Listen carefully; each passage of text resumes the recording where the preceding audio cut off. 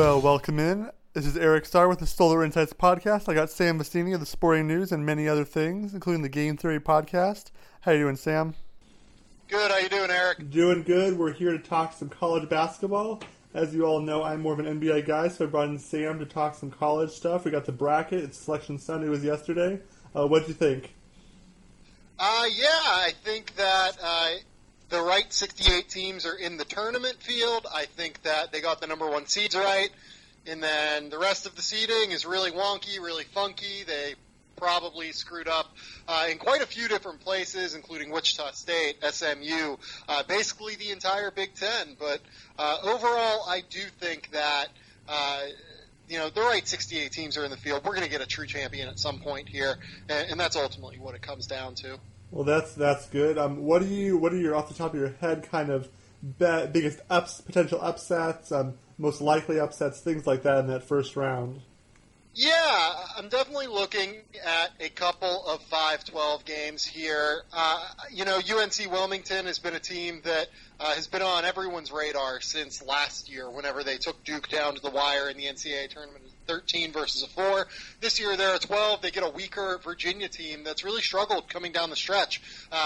This Wilmington team is just simply a lot more athletic than Virginia is, and that's not something you can often say about these mid-majors that are entering the NCAA tournament. So I look at Wilmington as a team that's really going to get up and pressure them defensively, maybe get some transition points against a team that's really difficult to get transition points against, and I think potentially they're going to beat that Virginia team.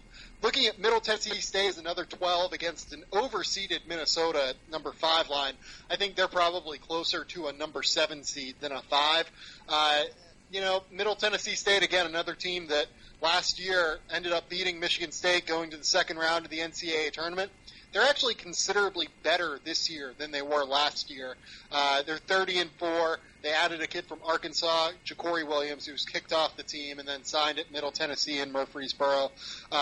This group is just a really solid offensive team led by Kermit Davis, who is going to be a potential candidate in a bunch of different jobs this offseason, including LSU. So I'm a pretty big fan of both those. I think that both those go down. The 5-12 is always the most popular upset pick, but I think that both of those have a really good shot to go down. Interesting. Yeah, I just did a couple little brackets here, and I know nothing about college in terms of trying to pick the teams because I don't watch enough. I mean, I hear about some of the players that are coming to the draft and things like that, and I didn't pick any of those. I picked some other random ones just because you watch the games and hope that something crazy happens and hope that your picks are better than someone else's picks, but it's pretty random. But do you find yourself or experts doing better on the brackets, or that it doesn't matter because it's so crazy single elimination? Yeah, look, I mean, I probably average like the 60th percentile, whereas the person next to me who's not an expert is averaging the 50th percentile. But, I'm not going to sit here and say that, I win bracket pools every year either. I think I've won once in my life. So I'm not going to, act like the experts have a massive advantage here. Whenever you're talking about 64 or 67 independent results, depending on what your opinion is on picking these play-in games. Yeah.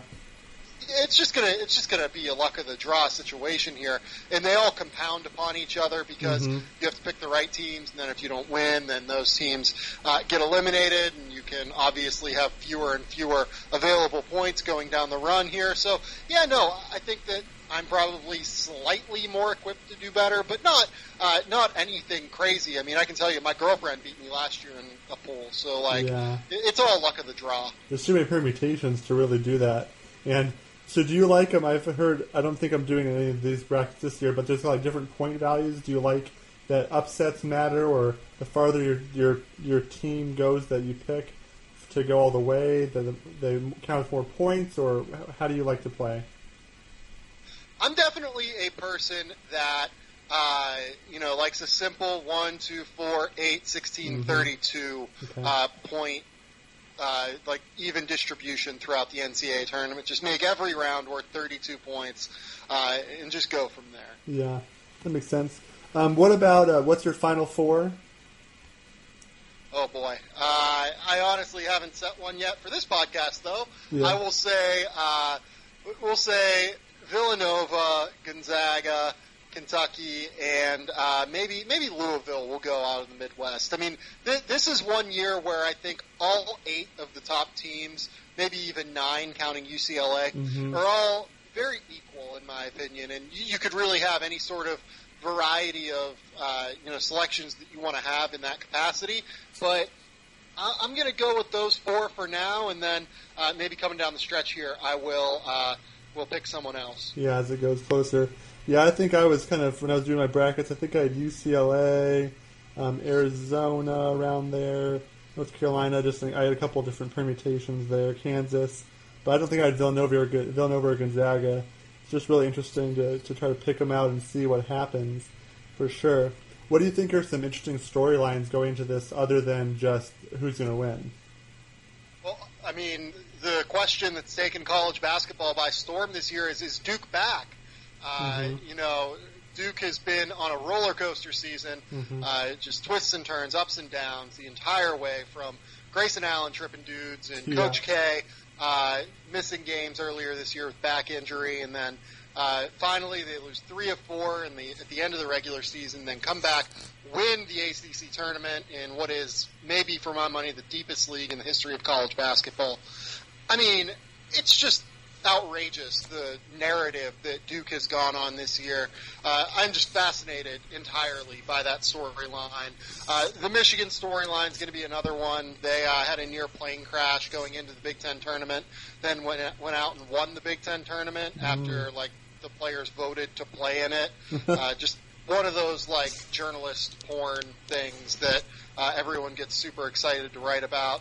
I mean, beyond that, I think that there are 2 different interesting juxtapositions here. So, Villanova, Kansas, even UNC, Gonzaga, these are all experience-laden teams at the top. And then, you have a team like Duke, a team like, I'm trying to think, UCLA is another one, where you have experience-laden teams as the 1 seeds versus, the freshman-led teams, the 2, 3 seeds, where Florida State with Jonathan Isaac, Arizona with Lauri Markkanen.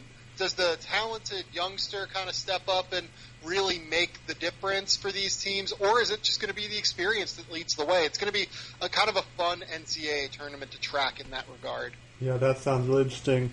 So let's push it a little bit forward. Give us the NBA draft is where we see these amazing players kind of morph, and as they see where their career is going to lead them. What are you envisioning for those top people, those top 5, 10 people? Just kind of let's get some names, and we'll kind of slot in who you think are give us a picture of who these players are in terms of NBA.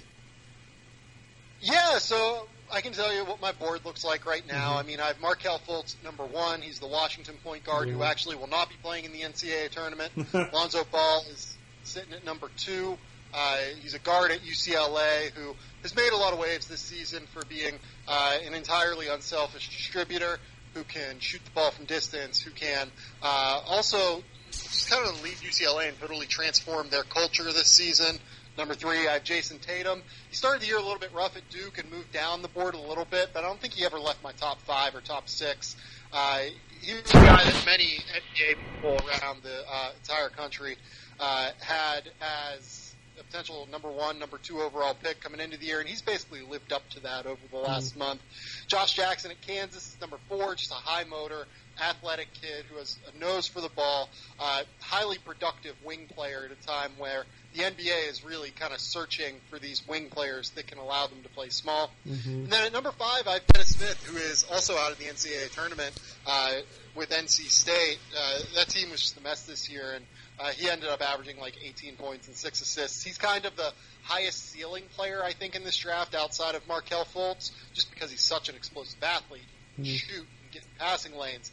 But there's just something missing. Does he actually make his teammates better? I think that we'll see, and he's going to have to prove that to NBA scouts throughout the interview process.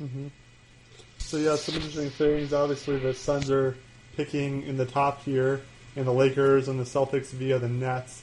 Do you see any specific players going to, other than Lonzo Ball, to the Lakers because apparently that's been destined since the beginning of time. But do you see any kind of players slotting in well to any teams?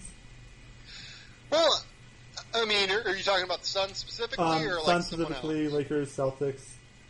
Yeah, not specifically the Suns. Well, I would say that this is a very guard-heavy draft, and the 76ers definitely have a need in the backcourt right now. I mean, if they can get that Lakers pick and their own pick, they could really end up making waves and getting to the point where they might be a playoff contender next season, even if Joel Embiid is healthy. In terms of the Celtics, their roster is relatively full right now. I mean, they're going to be a team that's going to be taking the best player available and going from there. I think that if they end up with that number 1 overall Brooklyn pick, I think it makes sense to go Markelle Fultz and do your thing. The Lakers, Lonzo Ball's an interesting fit there because I'm not entirely sure what it would look like with him next to D'Angelo Russell. Neither of those two guys are necessarily the best defenders at the point of attack. Ball's an interesting player, but, I don't think he's necessarily this sure all-star point guard. I do think he's going to be like an above-average point guard in the NBA, certainly. But if you're taking another guard there to potentially basically replace D'Angelo Russell on the ball, I would want something a little bit better than Lonzo. And I think that guys like Jason Tatum, Josh Jackson, they're going to be in the mix there as well. And like I said with Philadelphia, another guy there that you could look at is Malik Monk. He would fit perfectly if they're very married to this idea of playing Ben Simmons on the ball constantly. Yeah. So I guess we'll do a little Sun-specific stuff. So I'm thinking, I haven't done enough research yet. I'm going to do it before the draft, around the draft lottery. If the Suns get the number 1 pick, are any of these players, okay, maybe this is just obvious, but are any of these players better than Eric Bledsoe? Or will be better than Eric Bledsoe as a point guard? Eric Bledsoe's had a great year this year. I think that he's probably been like a top 10-ish point guard in the league, just given what he's been able to do this year and take that next leap forward. But I would say that you would hope that if they get number 1 overall, Markelle Fultz has a higher ceiling than Eric Bledsoe. I'm not going to say that he's this surefire top 10 point guard at the level that Bledsoe is right now. But the Suns will have to decide how they want to build their team going forward. They'll have to kind of make the decision of, do we want to move on from Eric Bledsoe and hand the keys over to a Markelle Fultz, to a Lonzo Ball, or do we want to try and build from the wing again and again? Do we want to kind of just let Dragan Bender and Marquise Chris fight for that 4 spot and maybe draft a Jason Tatum number 1 or number 2? Do we want to maybe draft Josh Jackson to make everyone else's lives easier, because he's a great fit on the wing with Devin Booker, because Devin Booker is going to be able to space the floor. He's going to be able to drive and kick and do a lot of intelligent basketball things. And Josh Jackson's also a very high IQ basketball player who can really defend and who can really play with a high motor and get out in transition. So I would really like the way those two complement each other. So, we'll see what makes the most sense for the Suns as they I think that the key is finding out what direction they want to go with their roster going forward, because I think that that's a little bit unclear right now. Yeah, I think they'll keep Bledsoe because I think he's the leader they need, along with Booker, who, I don't know, I was watching last night and the night before when he had the game winner against the Mavericks. There's so much Kobe in him, it's crazy, in just so many ways. But I think that I like the Josh Jackson thing there, because they just got rid of Tucker. Their only real small forward is Warren, and now with Derek Jones Jr., who is just, he needs to put on some weight this offseason, that's for sure. He has all the explosiveness, but other than that, they have no small forwards. You can't play Barbosa and Dudley too much, and then you got Chris and Alan Williams and all that. They're playing pretty well, so I think that middle of that lineup there needs to be bolstered. I think Josh Jackson may be a perfect fit if Markelle Fultz is not available, if the Suns do not get the number 1 pick. So that'll be interesting to see for sure. What are your thoughts on the rookie? Oh, one, the bad rookie class that we've had, because I didn't really count Joel Embiid because he was drafted 2 years ago, but or whatever. But it's kind of been a disappointing rookie class. What do you think? Yeah, I don't think anyone's really surprised by that either. draft analysts have been saying for the last 3 years that the 2016 NBA draft was going to be a disaster. And we were warning people about it, and it came to fruition. Do we expect it to be the worst rookie class in NBA history, like this one probably is? No, but I am not necessarily surprised that what we've seen from this rookie class has been largely pretty weak. It's the best rookie right now that was drafted in 2016, probably Malcolm Brogdon, That's what I was saying, I would say. Just because Dario Saric went in, I believe, 2014, and Joel Embiid obviously also went in 2014. Mm-hmm. So I'm not entirely sure, to be honest, what to make of the long-term future of this rookie class. Mm-hmm. The Suns have a couple guys that they're hoping for some big things from, but based on what we've seen this year, I think that there's some growth that's necessary there for them to be very legitimate building blocks. Yeah, Bender. We'll get to Bender, but Bender isn't. We'll see what he happens. I had a question. Was Marquise Chris this good at 3-pointers in college? Well, he's shooting what? I don't know, 37% or something. Something like that. This year, is that right? It was surprising. Yeah, that's what I'd say. It's surprising. Oh no, Chris is down to 33% now. Yeah, this was basically what he was in college in terms of 3-point shooting. Yeah, he was a guy that was expected to be able to stretch the floor as kind of a athletic stretch 4 potential player. Whether or not you believe in him as a prospect, I never really have bought in fully. I think that he was definitely worth, end of the lottery, mid-first round pick last year. But what the Suns gave up for him, I certainly would not have made that decision. Really? Just because, well, no. I had Chris at number 15, 16 on my board last year, and, if the Suns could have kept that pick and also kept Bogdan Bogdanovic and also kept number 27, and also ended up with Marquise Chris, I think that would have been fine. But, ultimately I was a little bit lower on Chris. I think that many of the concerns that I had with him coming into last season, or coming into this NBA season really, have borne themselves out. He's still just an incredibly low IQ basketball player.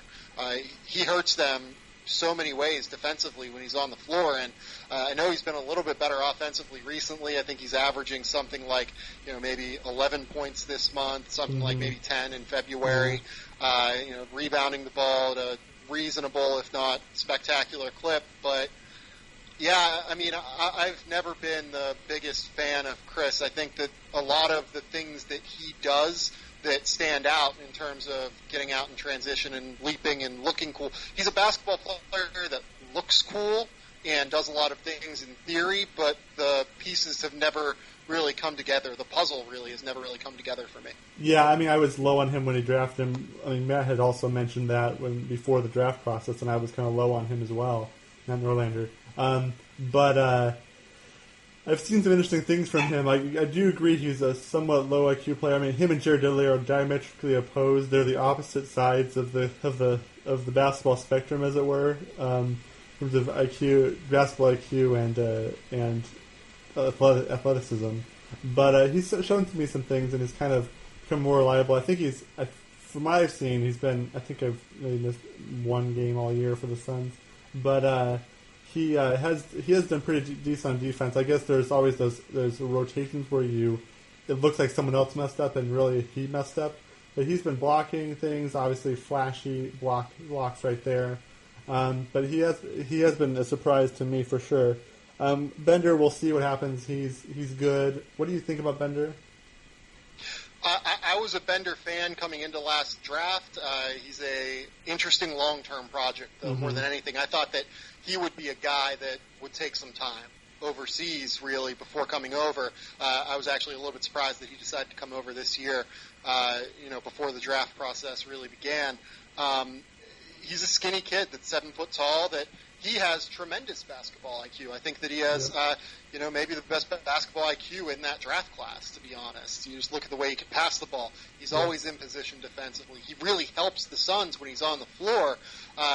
He's just so skinny. He's just not there physically yet. He's not ready. And this is not a surprise. I think he was either the youngest or second youngest player in the draft class last year behind Brandon Ingram. he was never going to be ready to play this year, but hopefully he's getting some good experience and is able to really take that next step forward over the next couple years so they can get some very real value out of him on his rookie deal. I mean, I definitely still like him more long-term than I like Chris. Yeah, me too. I mean, so that's interesting. I was wondering, what do you project Bender and Chris as in terms of positional? I've heard, I mean, Earl Watson was saying that Bender could be a 3, and I'm like, I think the best use of Bender is as a 5 because if he can put on the weight and get that lower body strength to really stay in the post and be more of a Porzingis rather than whoever, I don't know what 7-footers are playing small forward, but what do you think on positional? Yeah, positionally, Marquise Chris wants to be a 3. Like at the NBA Draft Combine, someone asked him who his favorite player was, and he said Rudy Gay. Yeah, I don't see that. Kind of sets off a lot of question marks in my brain. Yeah. But he wants to be a 3, I think, and that's not where he's going to be most successful. He's going to be most successful is an energy stretch 4 who can grab offensive rebounds, who can hopefully learn to play some defense, protect the weak side of the rim, and who can shoot threes and attack closeouts a little bit because he's a decent ball handler for his size. No, for Bender, yeah, I agree with you. I think he's absolutely a 4 right now just because of how skinny he is, and you're really hoping he can be a stretch 4 that can defend on the perimeter, that can protect the weak side of the rim, and then maybe he develops the bulk to be a 5, but right now, I think that he's clearly a 4. Okay, and then we'll bring up the last drafted guy, Tyler Ulis. Obviously, if he was 5 inches taller, he would have gone maybe top 10 or something instead of as a 5'8" guy. He actually did a jump ball with Isaiah Thomas a week ago, which was hilarious. But what do you see for him? He obviously has the playmaking ability that he can shoot still. Although I've seen some times where he's just like, man, if he was taller, because he just gets dwarfed sometimes. It's like he's playing with giants.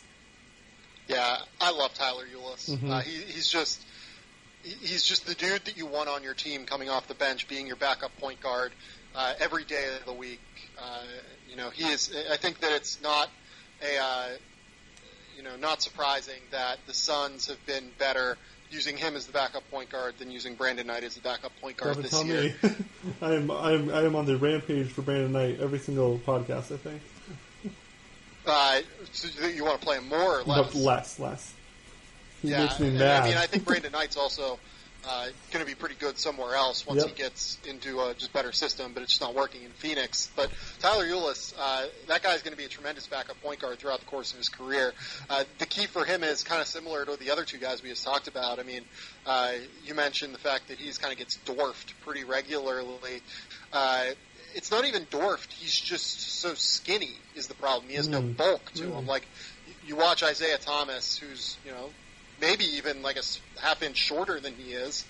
And the thing with Thomas is he's just so much stronger. He has more lower body strength. He has more upper body strength. He can actually absorb contact. Yeah. That's what Ulis is going to have to work on. Ulis needs to be able to, just kind of deal with the grind of an 82-game schedule and, be able to absorb the contact to actually play the kind of physical defense that he wants to play, because he's an extremely pesky defender at the point of attack. He actually won the SEC Defensive Player of the Year award last year, which I think was, kind of ridiculous just because of his limitations. But he really is a highly effective defensive player whenever he's just in pest mode. So I'm interested in him going forward. I actually think he's definitely an NBA player, which is all you can hope for coming out of the second round. Exactly, and that was value in the second round. I love that he and Devin Booker, as best friends, are on the same team. So that's pretty cool. Yeah, it's a great situation for both of them, and I'm excited to see what they can do going forward. Maybe if they can play together at the same time, because they do seem to just kind of fit together, right? Like Booker's a little bit bigger, can absorb some tougher matchups. If you want to use Ulis at the point of attack on ball handlers, that might work. I would like to see them play a little bit more together, to be honest. And just personally, I'm sure it makes their lives a lot easier in terms of transition to the NBA. I mean, they are playing a little bit together now. Although the thing is, it's really hard because if you do that, you have to still play Bledsoe because he's like your best player still. I mean, Booker's close, but Bledsoe's still the best player. Gives consistency. Oh, I honestly don't even think it's that close. Like, Really? Eric Bledsoe is a very clearly better player than Devin so? Booker. It's just interesting to me because you look at the effect that, on-off course stats are obviously so noisy in a lot of ways, especially when you're talking about a 500-minute sample. But, the Suns' defense is 8 points better per 100 possessions when Tyler Ulis is on the floor, and I don't think that some of that may be noisy, but I don't think it's coincidence that their defense is better when he's on the floor. Maybe not 8 points better per 100 possessions, but I don't think it's coincidence that it's a little bit better. Well, it's also, you got to factor in that also Tucker is not there, so whenever Tucker was there, it was better, and whenever Brandon Knight was on, it was worse. And so you got to also and also Chris got. I mean, I know he's not good, but at the beginning of the season he was atrocious, and Bender was atrocious, and Tyson Chandler was old, but he kind of got better, and so it's gotten better for sure. But then you're playing Ulis but Bledsoe, I don't think he can guard twos consistently. He's just not big enough. I mean, he's strong enough, obviously, but he's just not tall enough. I mean, I don't know about Booker. I was thinking when he was drafted, or when I started the podcast in October, Booker will be big enough to guard threes eventually. He's 6'7" right now, but he's only 20. Wait till he's 23, and then he'll be able to guard threes consistently. So we'll see what happens. Yeah, absolutely. If he can provide more defensive versatility, I think the key with him is it's not even size with him. It's just actually engaging on that end consistently. As he gets older, I think that'll happen. But right now, he just needs to just be more consistently engaged on that end. I mean, he does so much on the offensive end for them. I was watching, and I'm just he can. I don't know if the Suns have ever had this. Someone who, if your initial play doesn't work, he can ISO and still get you a bucket. I have not seen that in a long time. So it also is just. Can you believe his development from? I mean, maybe you already saw it when he was at Kentucky, but it's crazy. Yeah, I think it's certainly surprising that he's turned into what he's turned into. I mean, he was maybe the last 5-star prospect within that recruiting class, and I obviously came off the bench at Kentucky, and that was kind of insane. He was always better than both Harrison twins, but he is just remarkable in terms of the growth that he's undertaken over the course of the last 3 years. I mean, the comps that I was giving, or before the draft, when I heard we only had college tape, was, I don't know, not quite J.J. Redick, but a shooter. We're thinking, okay, he's going to be a spot-up shooter. He's going to be obviously not Anthony Morrow. He's a little better than Anthony Morrow. When he was drafted, I was like, oh, we'll think about that. And now we're into the, obviously Suns people get a little bit carried away, but we're into a Klay Thompson, and then like I said, Kobe-esque, but obviously not. He's not Kobe, but Kobe-esque, actual playmaking. He's tough. He's trash talking all over the place now. He gives hard fouls when he should, not when he shouldn't. Obviously his defensive awareness on ball and off ball can be better, but he's also exerting so much energy. I mean, what is he? He's averaging 27 points a game for the last couple months. It's crazy. Yeah, I mean, the fact that he's averaging 21 points a game is wild to me. As a second-year player, I certainly did not expect that from him. He's 20. And, the three-point shooting has bounced back early in the season. And even last year, he shot 33% from three. He's always been a great shooter. I don't think anyone was worried that he was going to be a bad shooter, but I think that there was concern that he would take too many contested threes consistently. But even that's kind of worn off a little bit as he's getting into midway through his second year. So, Devin Booker is a definite building block for the Suns that is probably going to be maxed out next offseason. Yeah, well, also to think of, I don't know if you were aware of this, but the end of his first year, there was no Bledsoe, no Marcus Morris, who didn't matter, no Knight, basically Archie Goodwin was playing point guard for them. So Devin Booker was trying to make offense where there was nothing to do. He was doing all of it by himself. Yeah. So it was, that was wasted. That was high usage. 3-point percentage goes down. Everything's contested. He's the only person on the scouting report, basically. So it started with Bledsoe being able to play, Warren cutting, Chris doing something, and then all this. They're actually able to see what Booker could be. And if you add an actual all-star to this team ever, along with Booker or something, you can see his potential. The Suns are playing people. They beat the Celtics on that game winner by Ulis. They beat the Thunder the game before, and they have no all-stars at all. Yeah, I mean, it's absolutely a kind of a crazy thing that's going on in Phoenix, just given the talent level. These guys are, playing hard, which is something that's incredibly important, especially at this stage of the season, where there's a little bit of wear and tear, a little bit of grind going. So, I like what the Suns have done recently, for sure. I mean, it's also to note just the two undrafted guys that are playing heavy minutes now, Alan Williams and Derek Jones Jr. Derek Jones Jr. gets second in the dunk contest. I think he had no NBA dunks until the game before the All-Star break, where he gets 3 in garbage time. But then he goes there, gets second, and then he starts not locking down, but Russell Westbrook and other people. He's getting really tough defense, and he's so long, and he has so much hop. But he's skin and bones. But did you see much from them before they went undrafted? I think that I was the biggest Alan Williams fan, in the history of college basketball. He's the greatest. To be honest. I wrote, the 2 features that, probably got Alan Williams more recognition throughout college. I wrote the first one at SB Nation. I wrote the second one at CBS. He's just the best dude. More than anything. He's the nicest guy that you'll talk to. He's respectful. He really is just an awesome guy. That I wish nothing but the best for, but he's also just a beast inside. I mean, he's an incredible rebounder. He is. You watch it, you're just like, how do you get that rebound?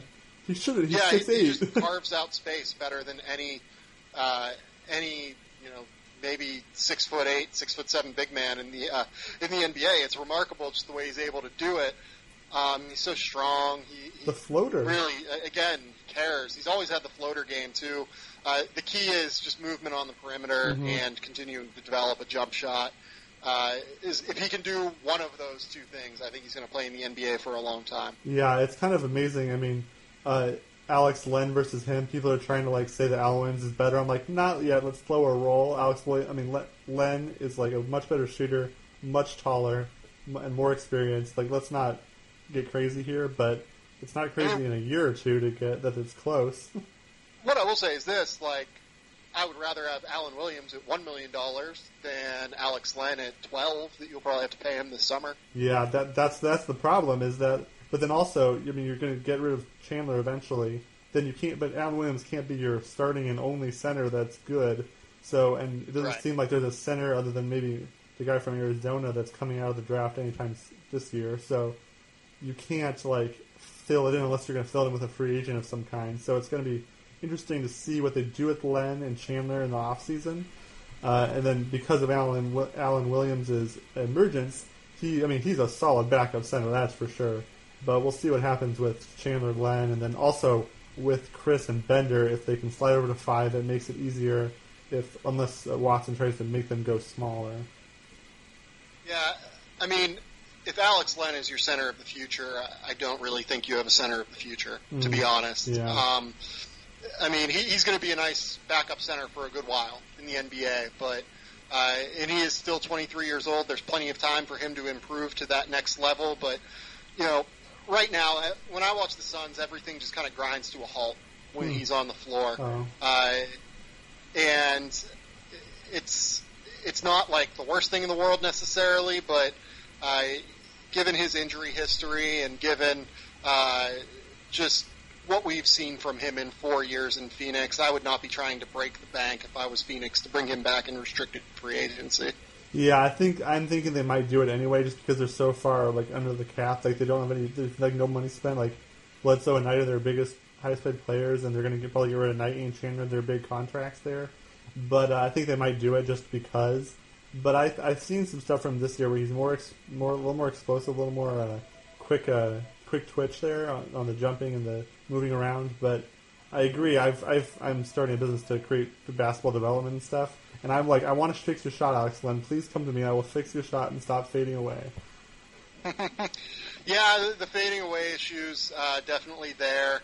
And he was a guy that was expected to kind of live in the mid-range whenever he came out of college. So if he can develop that mid-range shot, then he can be something real. But given the fact that he's not necessarily the best defensive center by any stretch of the imagination, he's made some strides there. But again, this is a guy that I think you can find other places right now. Yeah, and you can find for the minimum cheaper later when you need to fill in that contending team. You don't need to have him on your roster when you're building.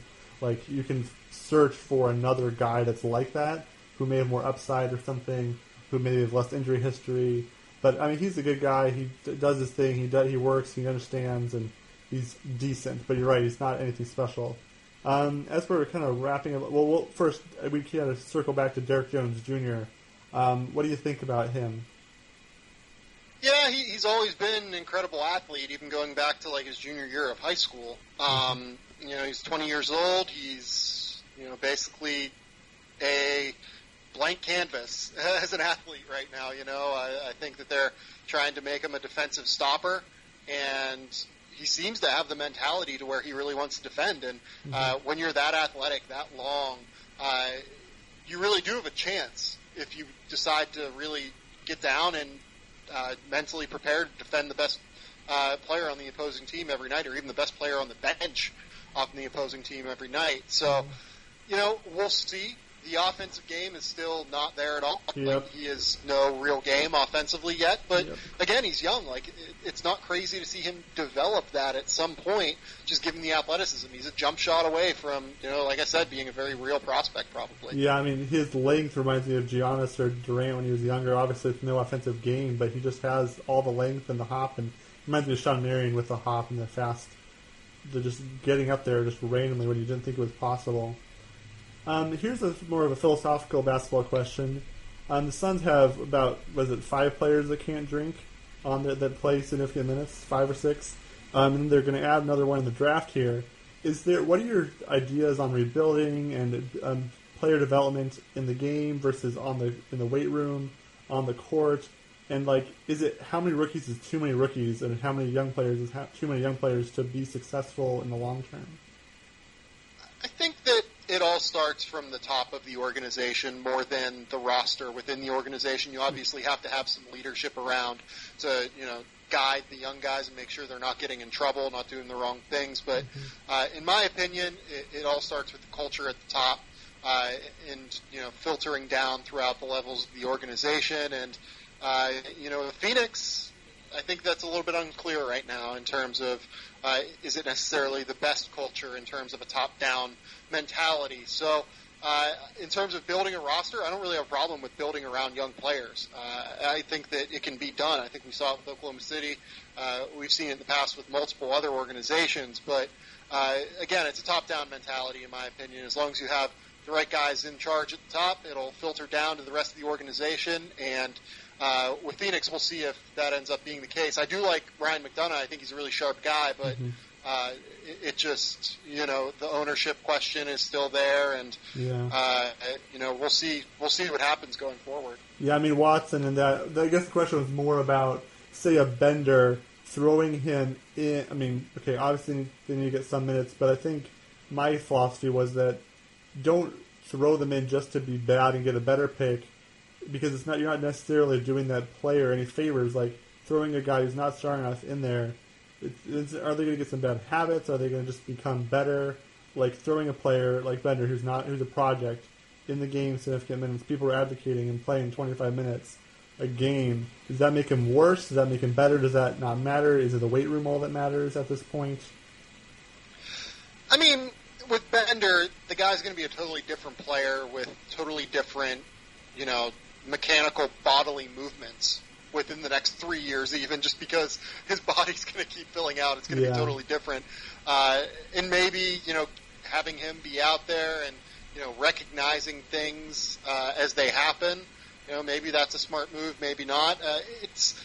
Again, to me, it's having the right guys in place, having the right guys to teach these players to be in the right situation, make sure that you're getting through them in terms of film sessions and developmental staff, everything that goes with having young players. Again, I'm not philosophically opposed to having young players. You just need to actually insulate them and give them the right kind of structure to be successful. Yeah, me too. I think young players, you have to do. I think the Oklahoma City Thunder thing is perfect. I think they have the culture with Watson. I mean, people are split on Watson, but Watson, then Chandler, Dudley, Barbosa, Tucker when he was there. They brought in Ronnie Price to play, I guess, or not really, not at all. So I think they have the structure there. It just feels it's crazy when people advocating bringing in what they have 5, 20, 21 and unders, a 23, and Warren, and then they're adding if they add like Fultz or something, and then people. It's just like at some point you become just a really young team who might be good sometime in the future, but you have no idea. And by the time that happens, you may have to lose some of those people due to contract stuff. Yeah, I don't really have anything to add to that. I mean, you kind of hit the nail on the head. Like, this is you want to create a roster situation where players can continue to grow together and become comfortable with playing with each other, but you also do have to recognize just the realities of building in the NBA, where you have a 4-year window essentially to really figure out how valuable these players are. And I think that's why I value older prospects a little bit more than I think some other people do once you get outside of the power structure of the lottery. Like, I'm okay taking a guy that's 23 years old outside of the lottery where there's very little potential to find a star versus having to wait and having to figure out what guy is worth building around and what guy is not so much a building block of the team going forward. Sometimes you hit like the Suns did at 13 with Devin Booker, like the Spurs did at 15 with Kawhi Leonard, but it's definitely not a situation you want to be in regularly to have to hit on a star outside of the lottery. Yeah, I mean, I think Bull's at 30 before, and I've seen Isaiah Thomas at 60, which is just a long shot. But yeah, it's interesting about that. I mean, even saying that Isaiah Thomas was the 60th overall pick, it took him to get to his third organization to where he became what he is now. So, and that's because they have the right. The Kings who took him at number 60, they're not reaping the benefits here. They let him go for nothing. Exactly. I mean, and then it took to me having Marcus Smart, having all these great guard defenders around him to help him out. Because if he's on another team, it's not the same. Yeah, absolutely. Yeah. So, and then I guess the last question is about timelines. People are. I guess I'm just kind of echoing Sun's Twitter and seeing what your reaction is to it. Some people are like, trade Bledsoe, trade everybody because they're not on the same timeline as Booker.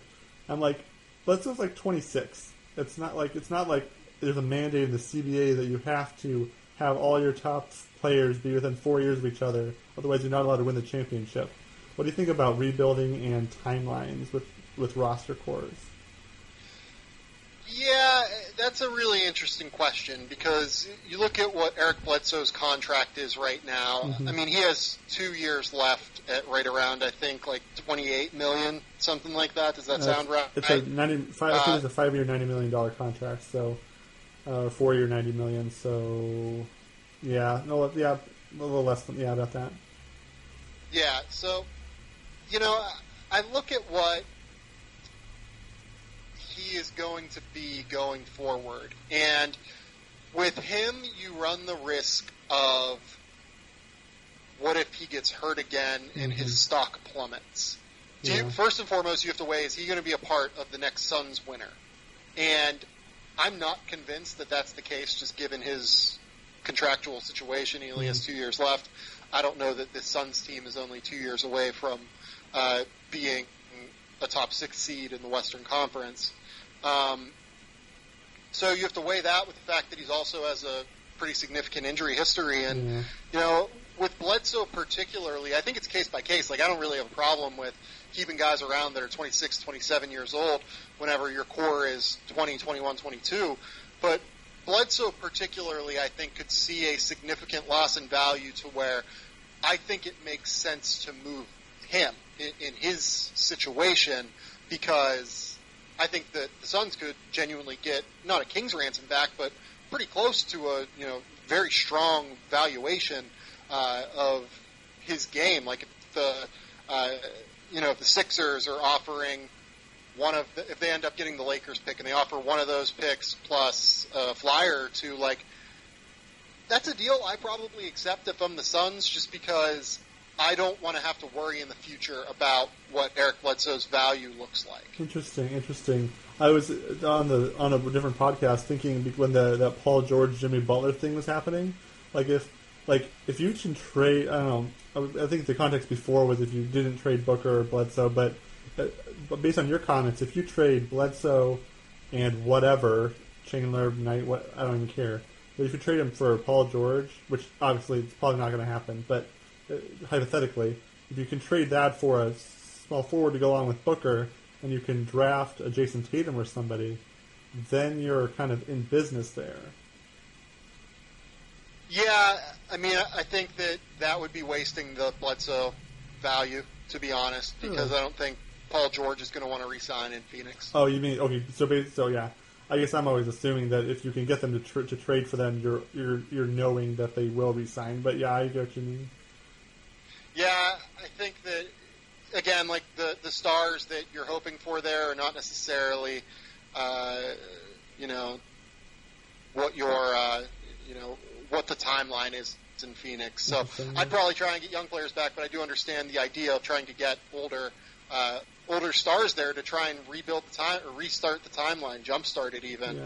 But it's a difficult problem to have for sure. Yeah, the kind of the philosophical thing about established talent versus potential talent, and how we definitely overrate potential talent as the draft nears, and then as soon as it's over, we kind of recalibrate to actual free agents in July. And it's kind of interesting. I feel like the first round picks and stuff are super overrated. Those 2 months of June, or June and May or something. Or just June, because the playoffs are still happening. And then they kind of go back, it kind of resets back to free agency. But yeah, it's kind of interesting. Well, yeah, no, it absolutely is. Yeah, it's one of those cases where the theoretical value of a draft pick often outweighs the actual selection once it happens. Yeah, which is why it's interesting to maybe trade on draft day for a young player, I don't know, I'm just out of the top of my head, like a Terrence Ross or somebody not the Suns, but I'm thinking of young players who haven't quite shown their potential, who may in the future, there's people all over the league like that blossom into these players, and it just takes the right person and the right opportunity, and that's where the leverage of a first-round pick or of a player or a contract, something like that, can be shown there. So I think that's kind of interesting there. Yeah, no, for sure. I mean, everyone wants the potential variance of a high-level draft pick, even if it's kind of insane, and it's pie in the sky that you could potentially get this star, but once the pick is made, the star power goes away, and once the pick is known, the star power goes away. Yeah. So that's why future draft picks are so valued, often, to be honest. Yeah, that's why the Suns won. That they get the 2 from Miami in a couple of years. Those are going to be pretty valuable. Yeah, for sure. Assuming that Miami doesn't sign a star this summer, which who knows? Miami's a very desirable destination. I think that was probably the theory whenever they made the Dragic trade, but we'll see. Poor Dragic, he signs there when they have everybody, then everybody leaves and it's just him, and he gets black eyes. Yeah, that was pretty gross whenever I saw that run across my timeline, for sure. And Dragic is basically just the Steve Nash 10 years later. Let's might want to chill out on that one. I'm talking about, not really in terms of their game, but they keep getting injured, they keep getting eye. Do you remember when Nash got hit in the eye really bad, and he kept playing and he started to do stuff, and Dragic got injured, feels like just as much as Nash did. It was crazy. Obviously not the same kind of player. One's a 2-time MVP, another one hasn't made an all-star team. But so anyway, that's interesting. Don't know how that got tacked on at the end there, but this was great, Sam. Why don't you plug some of your stuff and we get out of here? Yeah, you can follow me at Sam_Vicini on Twitter. You can read my work at Sporting News at Vice. You should check out the startup that I'm working with right now at winnersview.com. And then also I have my own podcast, the Game Theory Podcast, where we're going to be breaking down the NCAA tournament on a day-to-day basis for the next couple of weeks. And then we kind of move into NBA draft stuff. We'll move into NBA free agency. We'll move into college basketball news and notes, certainly, once that kicks up in the off season. So, if you just follow me at Sam_Vecini on Twitter, you will certainly find all of that work. Wonderful, wonderful. Follow me at Eric_Sar. And this is the Solar Insights podcast, solarinsights.net. And have a good night, everybody. Thanks so much, Sam.